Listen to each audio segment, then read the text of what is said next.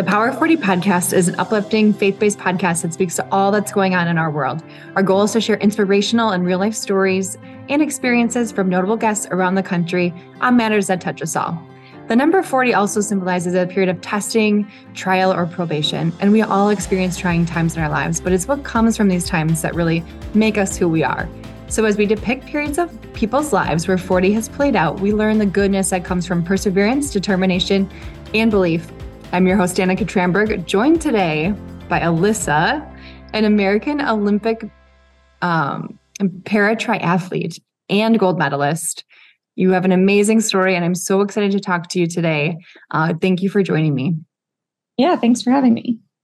So shortly after finding just your love for triathlons in college, you faced an unfortunate diagnosis, which led to your left leg being amputated below the knee in 2013.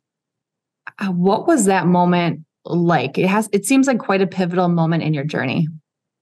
For me, that was kind of after a few years of trials and tribulations. And so at that point, facing the amputation, it was really almost a point to step forward in my life.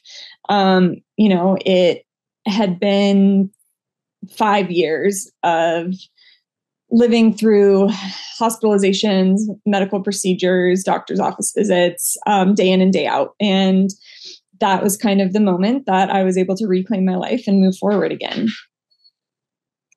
That's inspiring, because I feel like someone could take that moment and say almost the exact opposite, but it's really, really powerful that you thought of it kind of in a silver linings way. This challenge obviously never stopped you from doing what you loved. And then you went on to medal in six World Grand Finals and 2 Paralympic Games. I mean, that's amazing. So obviously this was more of like a catapult into doing some incredible things in your life. Yeah, I'd always, ever since I was a kid, I loved being active. And that was something that I really wanted in my life. And being faced with amputation, that was something I knew would be possible coming out the other side, which wasn't possible prior to it. And so, as soon as I was able to, I was back walking, running, and then racing in triathlons again. So why triathlons? I mean, I think there's like the regular like football, baseball, basketball, but triathlons is kind of unique. So what drove you to be interested in that? Also, your dog was so cute. They just let themselves back in. I love it. I wanted to be a part of this. I love it. So I grew up, running, dancing, and doing all sorts of different activities. But triathlon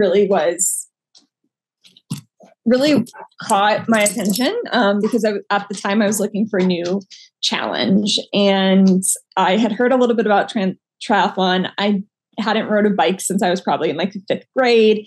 I grew up swimming, but not really competitively, just like the summer rec league. And I was a pretty accomplished runner. And so I was just looking for something new and something challenging, and triathlon caught my eye, and I gave it a chance and fell in love with it. That's pretty cool. I have to imagine some of these events have taken you some pretty cool places. Do you have any favorites that stick out? I've gotten to go to some pretty incredible places. I just actually got back from Abu Dhabi earlier this week. But I don't know, favorites. I think every place is unique in its own way. And I've been able to appreciate it and taken everything that culture and that individual unique opportunity has allowed me to. But if I had to pick favorites, Japan is probably one of my favorites. I love Japan. That is so cool. I have to say I've never been there, and I feel like a lot of people that will listen to this probably have never been there. So do you have any like favorite pieces of Japan that just stood out to you, or the culture, or why was it? With Japan, it was somewhere that was never really on my bucket list until I went. But once I went, I was just like in awe. Japan is like amazingly clean, which is incredible considering, I've been in its 2 largest cities.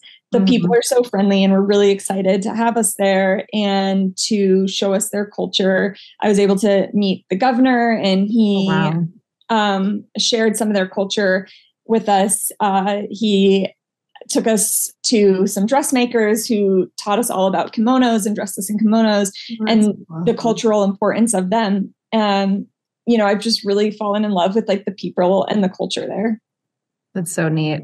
So let's talk about, I got to imagine not just physically, but mentally, it takes a lot to prepare for these triathlons. What do you do both physically and mentally to get ready for them? I think physically and mentally, I kind of do this similar things. Training is something that's pretty much 7 days a week, year round. I get days off here and there, but as a whole, I train most every day of the year in some way or another. And I have a great coach who kind of guides that. For me, a lot of the mental aspects of the race come with confidence. And I've learned that I build confidence when I am consistent in what I'm doing, when I know I've done everything I can to be the best athlete I can. Because at the end of the day, although it's amazing to win, it's not always about winning or losing. It's really about being as prepared as you can and showing up your best. And so I know if I've done everything I can in training and with my recovery and eating and sleeping and all of that, that I know I'm going to show up my best that day. And that's all I can ask of myself. And that's how I really gain the confidence to go out and perform as a career. Has there ever been a time where you didn't feel like you gave it your all or didn't do it your best in that moment? I don't think there's ever been a time I felt I didn't give it my best. There's definitely been times that preparation wasn't ideal, either from injury or illness, or some challenge kind of stood in the way and disrupted the training cycle and all of the things that build confidence. And, there was one race in particular in 2021. I had the end of 2020 and into 2021, I was very sick and in the hospital, in and out of the hospital for 4.5 months and missed a lot of training, lost a lot of weight. And going into that event, I had to go if I wanted to compete for Tokyo at the 2020 Paralympics. And so I showed up and I had probably the worst,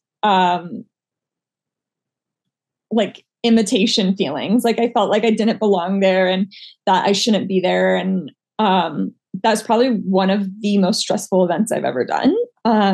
Looking back, I do think I gave it everything I had on that day, but the preparation was definitely not what I hoped it would have been. I think you speak to something that's probably so familiar to a lot of people. I know I've experienced this, but it's like that feeling of imposter syndrome. Like I'm not good enough to be here. I'm not ready to be here. But I feel like so often in life, you're never quite ready or you're never fully there, but it's like pushing yourself to those limits that really breaks those barriers and gives you the confidence to go to the next level. Yeah, I think you're absolutely right. There's always going to be more that could be done in the future. There's always you can always improve and get better. But in that moment, you have to appreciate that you've done everything you've been able to do. You're already past the point of being able to, you can't go back and change time. So you just have to sit with where you're at and appreciate it for what it is and be confident that you've done what you could to prepare at that moment. Absolutely. What was the process like getting to even be considered for the Paralympics? Because I have to imagine there's some sort of process to get that far even. Yeah. So it can be a pretty confusing process. So generally speaking, you race in the country and if you start performing well, you can qualify for nationals. And then at nationals, you can, depending on how you perform there, you can earn your elite card. You have to have your elite card to race internationally. And then to race internationally, you start at like the lowest or lower level of the races, typically a Continental Cup or a World Cup. And then from there, you can move into like the World Series events and qualify for World Championships.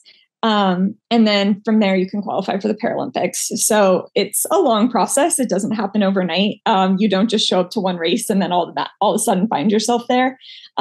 It's, in the shortest amount of time, it's a few years. So. Wow, that's a lot.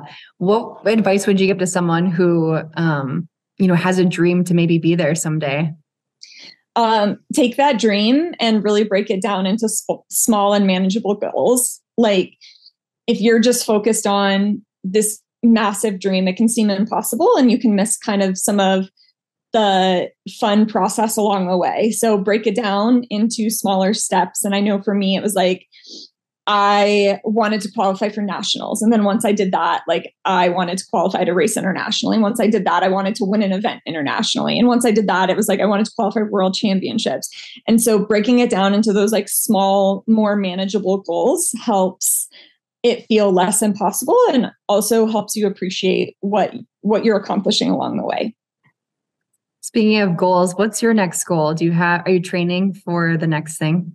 Yeah, so I am training. I've had a bit of an off year. I had a few unexpected surgeries and some injuries to deal with. So I took kind of a year not racing, but I plan to be back racing in March. And then the next goal is to be able to defend the 2 gold medals I have in Paris in 2024. Oh, that is so exciting. Have you been to Paris before?